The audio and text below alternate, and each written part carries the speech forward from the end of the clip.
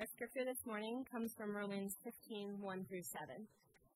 We who are strong have an obligation to bear with the failings of the weak and not to please ourselves. Let each of us please his neighbor for his good, to build him up.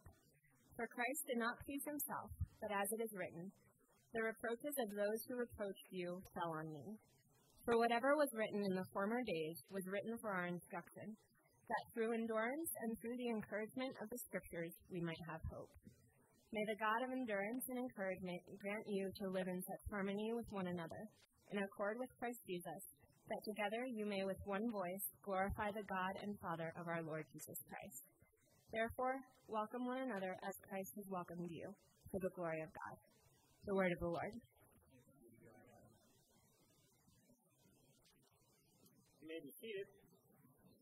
My name is Vincent Hoppy. I'm the pastor here at Grace and Peace. If you have any questions, I'd love to meet you and answer your questions, especially if you're just trying to figure out what it is we believe and different things like that.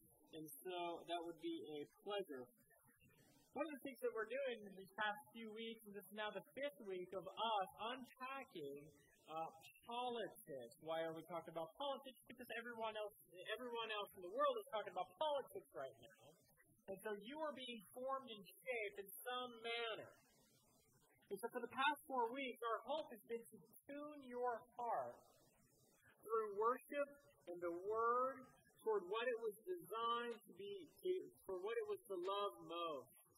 We desire to help you reprioritize your identity. And I've warned you that if you are more comfortable with a political party over those with whom you worship, you might have a political idol. I've warned about political tribalism, how it shapes you to love party and hate neighbor.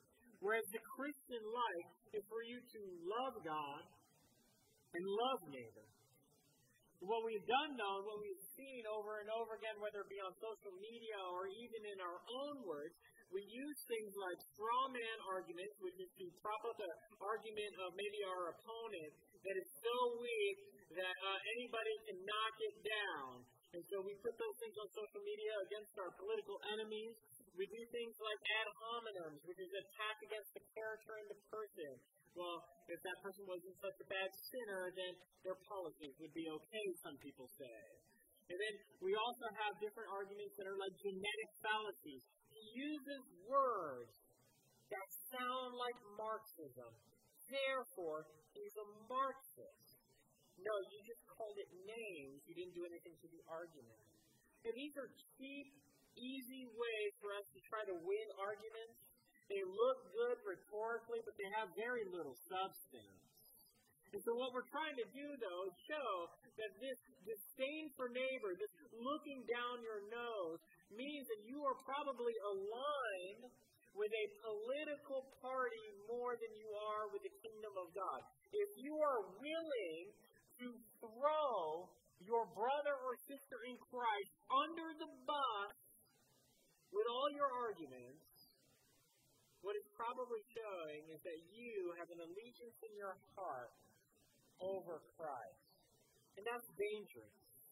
If we spend our time preserving our position or our morals in our society by use of power, money, reputation, if we're fighting the culture war, one, we're just losing, and we're using the weapons of the world.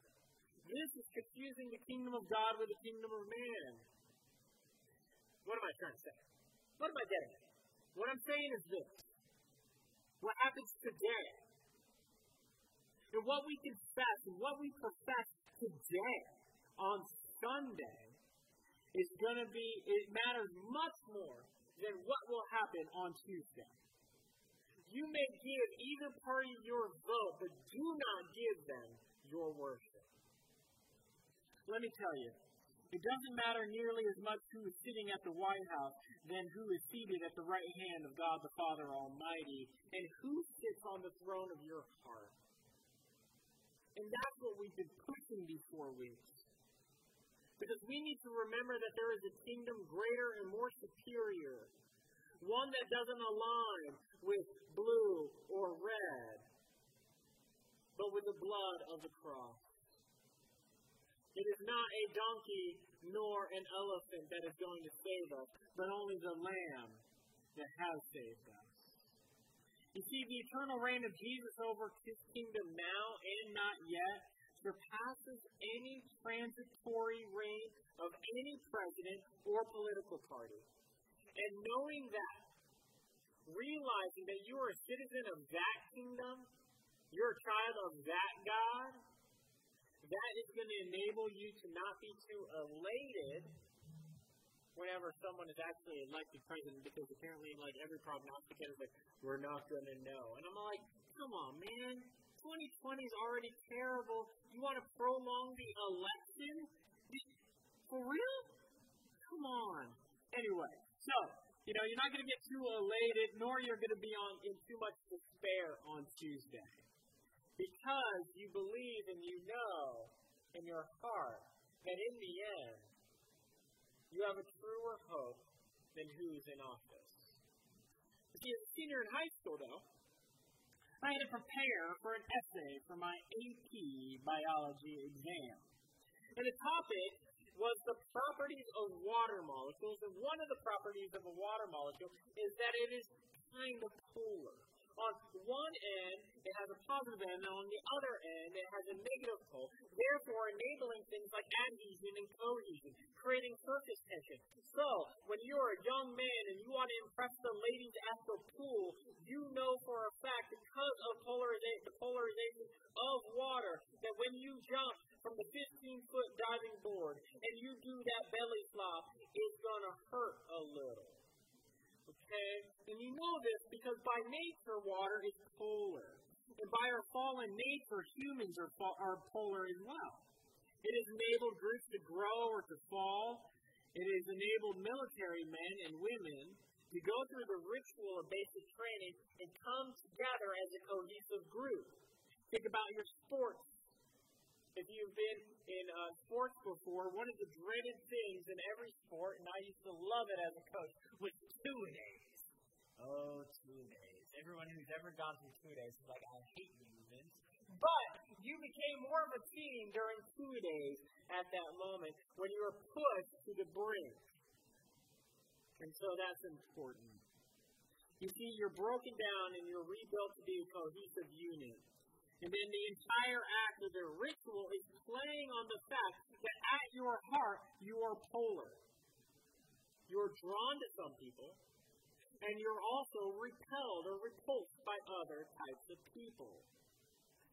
And every heart is like this. Since the fall, the default of the human heart has been polarized against God and against neighbor. Only the regenerating work of God can reset the polarization. Only by the regenerating work and intervention of the Lord God and His Spirit can the polarization be switched in our heart. Let me put it this way. The politicization of COVID-19 did not come about, did not create polarization. Rather, the polarization that was already in our heart enabled the politicization of COVID-19. It was already there. You do not have to make us politically polar. It is automatically there. That is just the way we are. That's the default mode of the heart. And since Genesis 3, every heart has been polarized. It is programmed against God and turned towards self-interest. It makes us gravitate toward those who are like us, or are going to affirm us, or make us feel good about ourselves. And then it's going to allow us to look at other people and say, and see what's wrong with those people is they're toxic. You'll just throw a name on them instead of actually having a better argument. You see, we hang out with a group exclusively and we fear the other people who are not like us. We're afraid of their discussions, what they might say about us, their arguments. And our desire, though, in this world, like we keep on saying, like, hey, how in the world can we have diversity and unity? We really want diversity and unity. But the default mode of our heart pushes against that. Think about it. Today, we want college kids to have safe places in college. Okay? We want to coddle their minds. We don't want them to face two different, voices that are too different. And so we do this in school. We make sure that the other side isn't talked about too much because it might actually hurt our feelings or hurt someone's feelings. See, whereas colleges were designed to be places that you would have pluralistic discussions about people's different views. But nowadays, we segregate people into particular dorms so that it would be safe for them.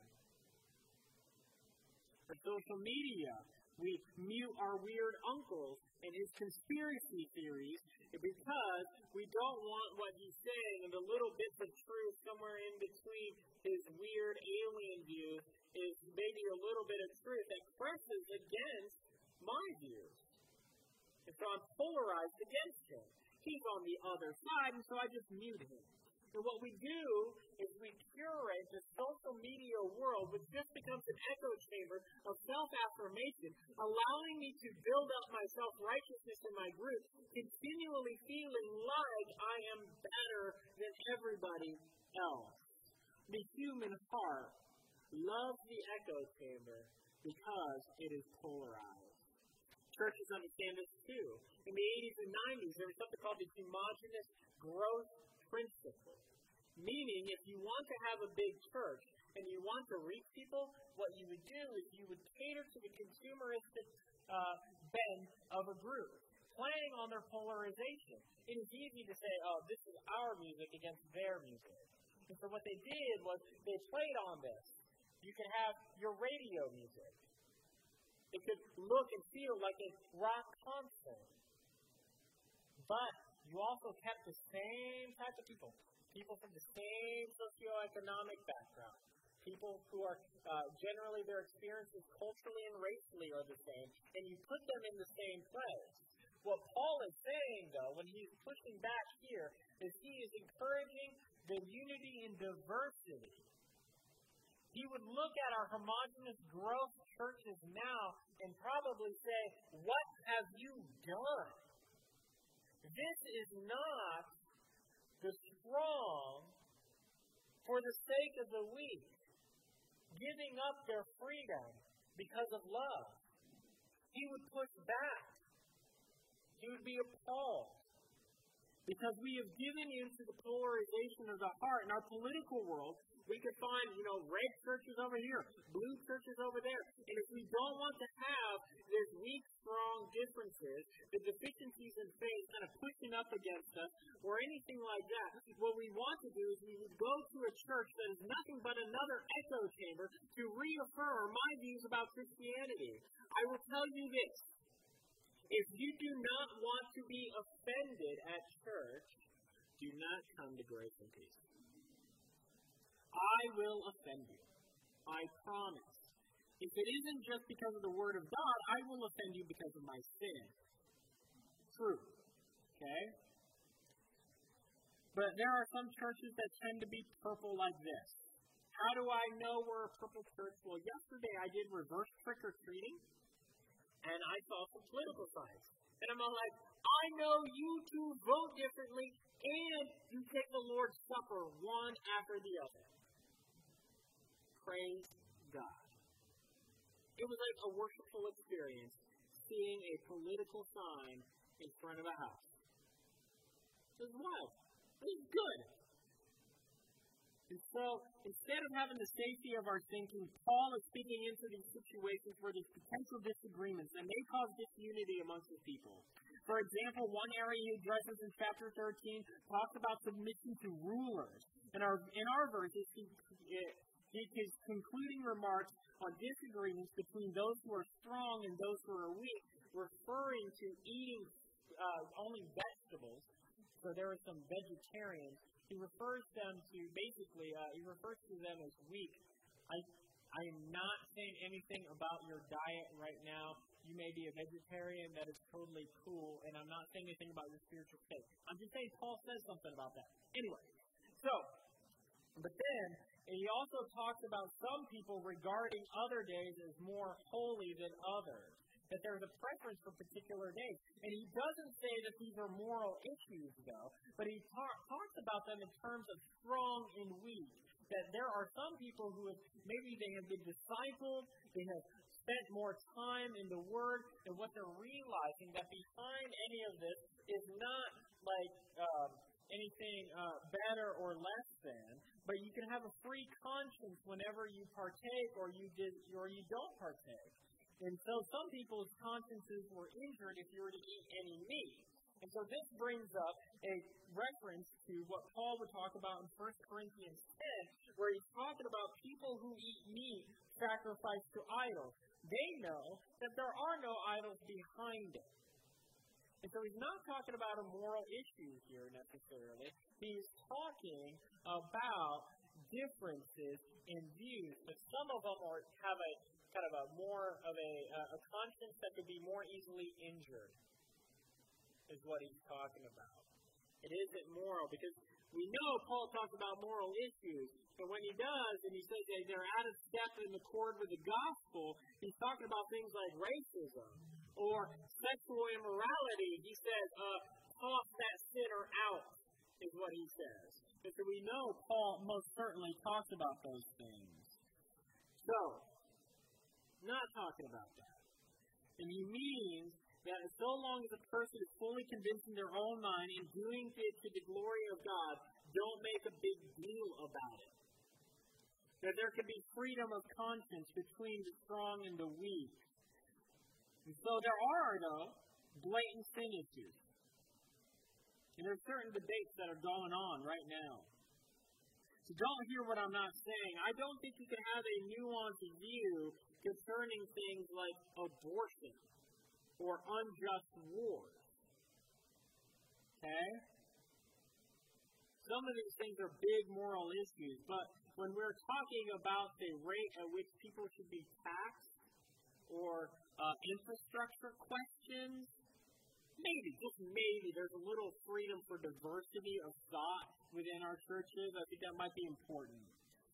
You see, the only sin that is in view to Paul at this time is the purposeful use of freedom to injure your neighbor's conscience.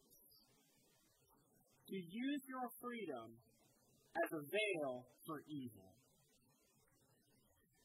And so he addresses this. Jesus, who is the truly free one, allows himself, though, to be bound to make us truly free.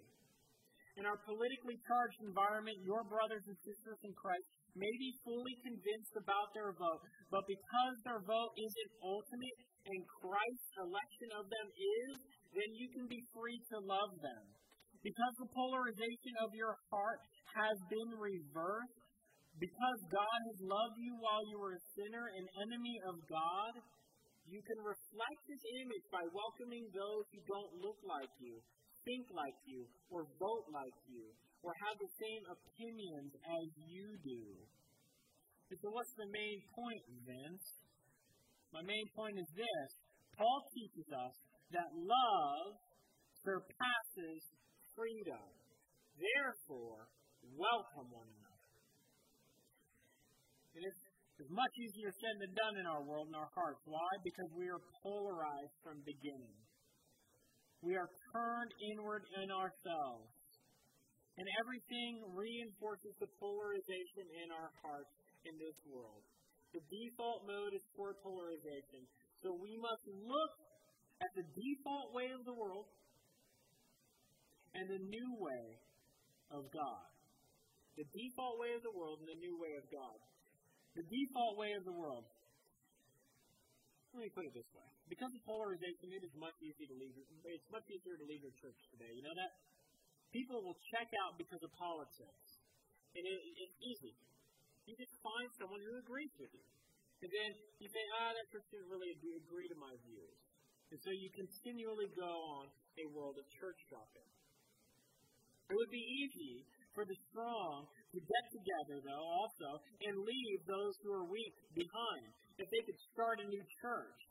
And the same for the weak. The weak could get together and decide, you know what, those crazy guys over there, they do whatever they want. They're unbelievable. We can leave them. And so they bind together.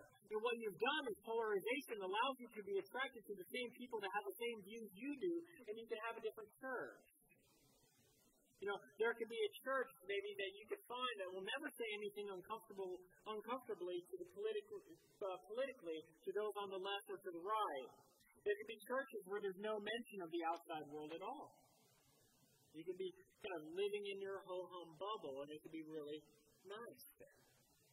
But to find people who disagree and willing to stick together in unity, well, there might be something there. And in fact, Paul says that your willingness to stick together might actually prove that God is in your midst. Why? Because the kingdom of God and His rule and reign, that Jesus Christ as Lord, would be superior to any political affiliation, enabling you to have unity above whatever way you vote. A church with diversity of views and opinions on things not ultimate looks more like the kingdom of God. If everyone in the church agreed on everything, it's either a cult, get out now, or a country club, where no one really wants to offend you and everyone wants to cater to your needs and make sure you're comfortable. The goal of the Word of God is not to make you comfortable. Have you ever been comfortable on the table when you're prepared for surgery? Those weird gowns, some masked person with a knife, that ain't comfortable. That ain't comfortable. I can imagine someone who maybe had some bad surgery and looking around everyone masked, you're like, that person ain't good. Just looking at y'all, just standing there. Anyway, so it's not comfortable. If you want to be comfortable, do not read the Bible. Will it comfort you whenever you're distressed? Absolutely. Will it ever distress you when you are comfortable? You had better believe it. And Paul then pushes to stress them a little bit. He says, we who are strong ought to bear or carry the weak. Not pleasing ourselves, but pleasing them. Why?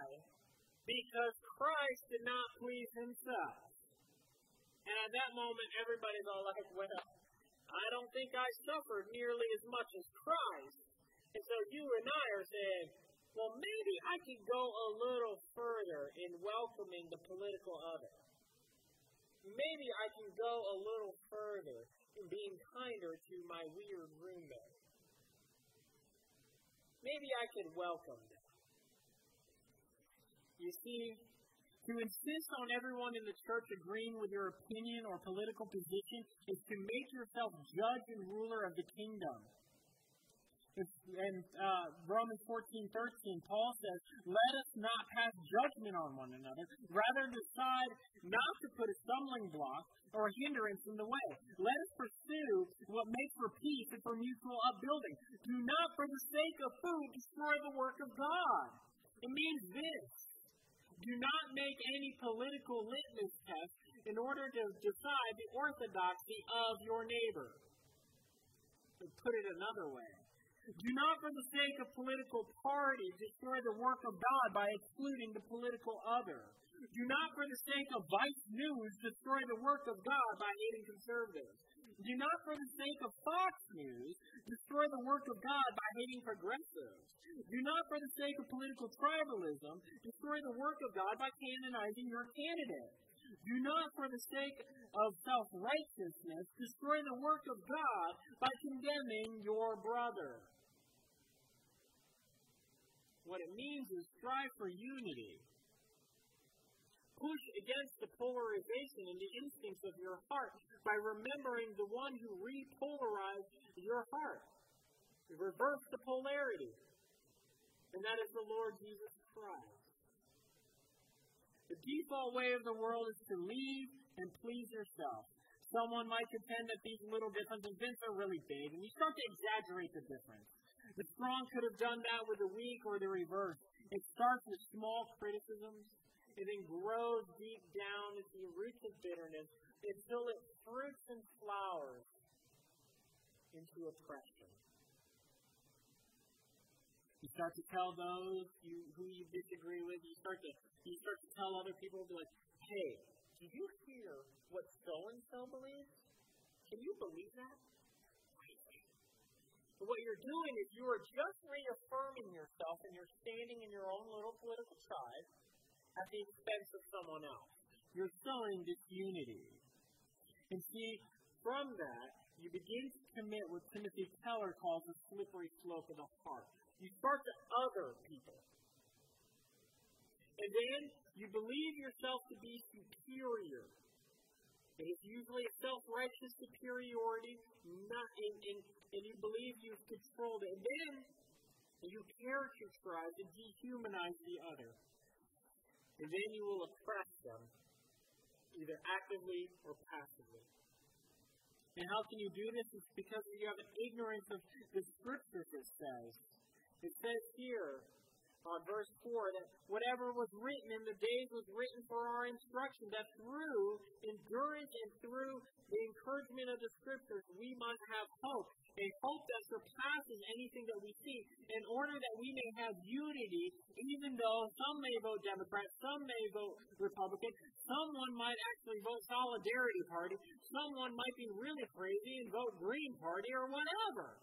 But you are to hang out together and be brothers and sisters first, because you have a greater hope than what happens on November 3rd. You see, what will happen is you, instead of endurance and encouragement, you'll have fatigue and despair at this moment with your brothers and sisters. What you'll be finding in your heart is that you have a different God, the God of political tribalism, and they'll cause you to lose patience and quit on your brothers and sisters, choosing comfort over unity, tribalism over grace. You will either force out or walk out on your brother and sister in Christ because of the polarization of your heart. And so what is the new way of God? What happens whenever you trust Jesus as Lord and King of your life? You confess that you are not Lord and King. You ain't got it together. And your righteousness, no matter how hard fought, no matter how moral, isn't good enough. You confess that you've lived in rebellion and the default mode of your heart needs to be changed. You need a reverse polarity in your heart. And the only way we can see the diversity and unity that society hopes for is not by getting everyone to think alike, but to prioritize a new reality, a reality where my judgments don't make me to be king, but that the one judgment that really matters, the judgment of Jesus, the true King for me, makes me a citizen of a new kingdom and a child of a new family. And that hope and that superiority is what drives and pushes us to be different. It is a new way. And we feast and feed and are encouraged on the God who was totally other, who was the true insider, but came and died like an outsider so that we could be insiders in Christ. That the one who's a true somebody came and died like a nobody so that you could be his somebody. See, therefore, you can be encouraged by the Scriptures to be a people who carry. It doesn't just say bear with. Bear, that's a bad translation. See, bear seems like it's passive. Oh, poor you. Here you go. Bear with the burdens of the weak because you are strong. No, it's actually active in its writing, and it says means to carry or to lift up. If you have ever been a mother or a father who has gotten a child into adulthood, you know exactly what it means to carry someone there and how active it is to disciple that child. Let me put it another way. Have you ever been on a sports team where maybe you were better than the other person? You know what it is like to carry your team on your back. Let me put it another way. Maybe you were in drama And you had some of those people who couldn't for the life of them break out of the monotone voice that they had, and there was no dynamic in their voice. And somehow you have got to carry their inability with you through it. And so you act your heart out because you're stronger. And you carry them along. And this is active. You do it on purpose. You choose to love your neighbor even though you have the freedom to say, what's wrong with you? You decide for the sake of unity and love to give up your freedom. You carry and please your neighbor for their good. And it says you have the obligation. That's what you're to do. But what is constraining? What is the obligation? It is not you're obligated to do this in order that you may earn, brownie points with God, so that in the end that He might give you a sweet Ferrari or something like that, or He'll let you into His heaven. No, rather the Christian has been led into heaven by the work of Jesus Christ, and therefore what is constraining you? It is a heart constrained by love, according to 1 Corinthians 5, is where it says that. We are constrained by love to give up our freedoms, to bear with the weaknesses of our neighbors. And so we do not please ourselves. We carry our cross. We disadvantage ourselves. We actively disadvantage ourselves for the advantage of our neighbor. You actively give up rights and privileges for love. If you've ever been in love, you know that you've been constrained in some way, and you give up freedoms for that relationship. Let me put it another way. If someone is not willing to give up their freedoms in a relationship, that ain't love. That's narcissism. Watch out. Paul uses the example of Jesus to show the distance. Look what Jesus did. If you need strength and encouragement for unity, look at what Jesus did. And that is the power and the hope that drives you forward. Keisha Thomas was a young 17-year-old girl in Ann Arbor, Michigan. She was a black girl. And in coming to her town, there was the KKK who was coming to rally for white superiority. Keisha joined the counter-protest. Just a young person.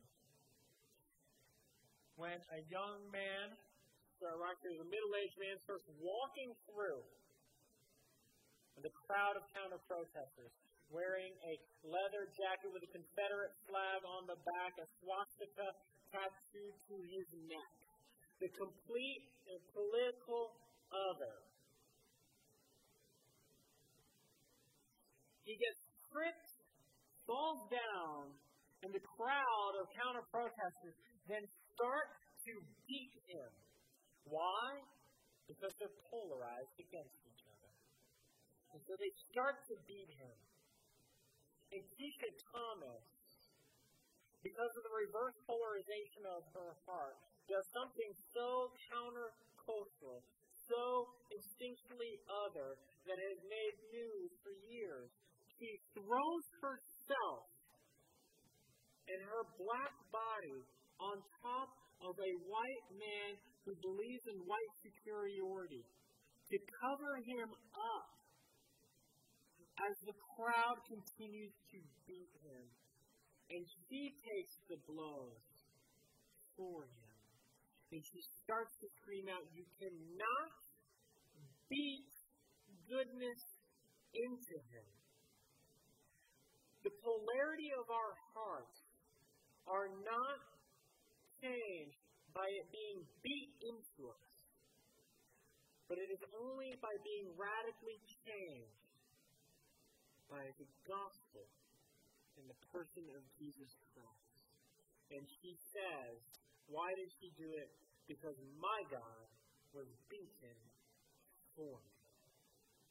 Only when we meditate and see what Jesus Christ has done for us, that He lived the life we should have lived, died the death we should have died, and we get that fixated at our hearts, and that causes us to sing. And when I get that, that's when it changes. You see, the way of God and the way to actually have the reverse polarization, the enablement to actually be encouraged and to continue to love your political neighbor in this moment is the way of the cross. Loving your political neighbor is best done by bearing your cross to welcome and please your neighbor, because Jesus was the one who was cast out by His neighbor so that we can be welcomed. Jesus ate with those who would betray Him, even Judas who would sell Him.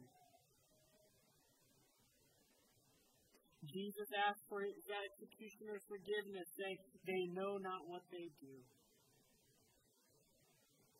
You see, He died at the hands of His political enemies to bring in a new kingdom beyond any political imagination, so that here we can reflect by being people of different political parties and affiliations and leanings. By being united, we can reflect God's diversity and the wideness of His love out into the world. We reflect the polarization of the heart. Let us pray. Almighty and gracious God, help us to get at the heart your goodness, love, kindness, and mercy, that we would be people who are not turned in on ourselves, who are not polarized against our neighbor, but are drawn to a neighbor, so that we would welcome them who are different than us. Lord, at this meal, transform us, nourish us, strengthen us, so that through your broken body we may become united, through your poured out blood we may have life. Nourish us now. In Christ's name, amen.